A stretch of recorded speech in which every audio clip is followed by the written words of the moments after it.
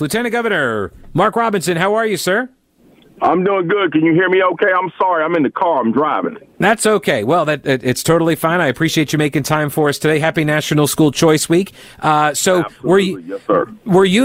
Did you lean on Cooper to get him to issue the proclamation? Was that you that got that to happen? What's up? Oh no. Let me tell you who leaned on Roy Cooper.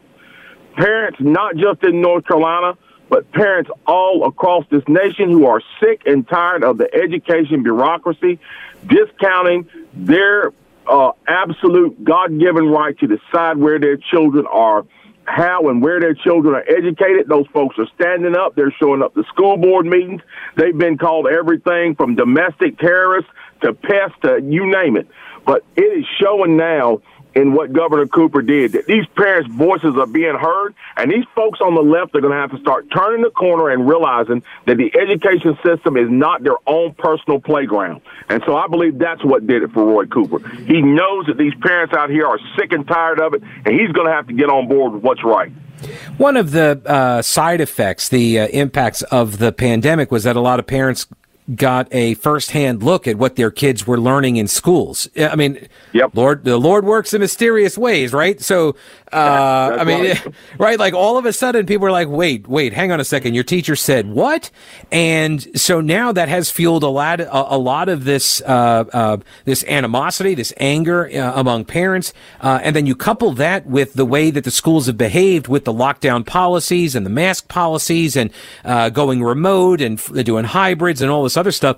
And even the New York Times is telling Democrats, you guys are in for a beating because of this. And you are doing all sorts of speeches all over the state and I believe all over the country on this topic.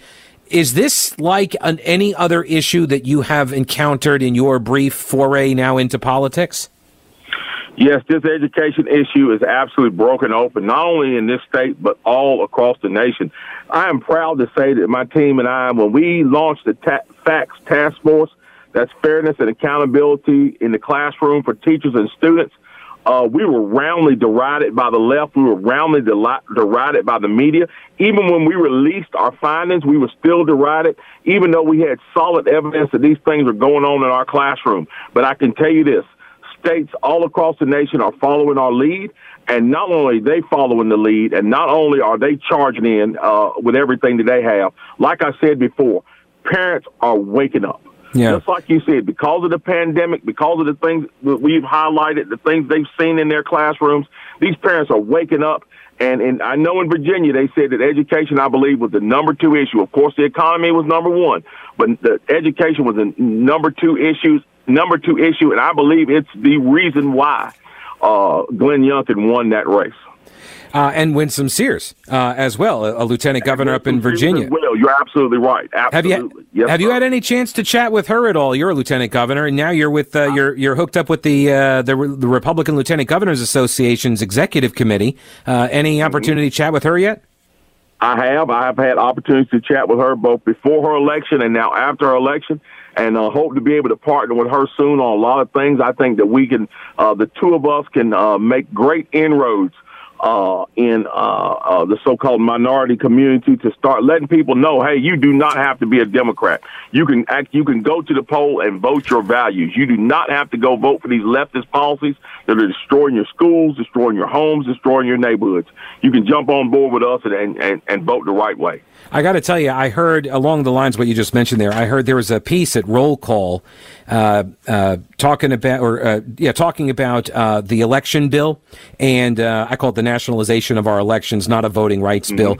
But Wesley Hunt, who's running out in Texas in the 38th district, black Republican, but he said something at the end of this story, and it reminded me of a quote that you gave at a Republican meeting probably about a year ago.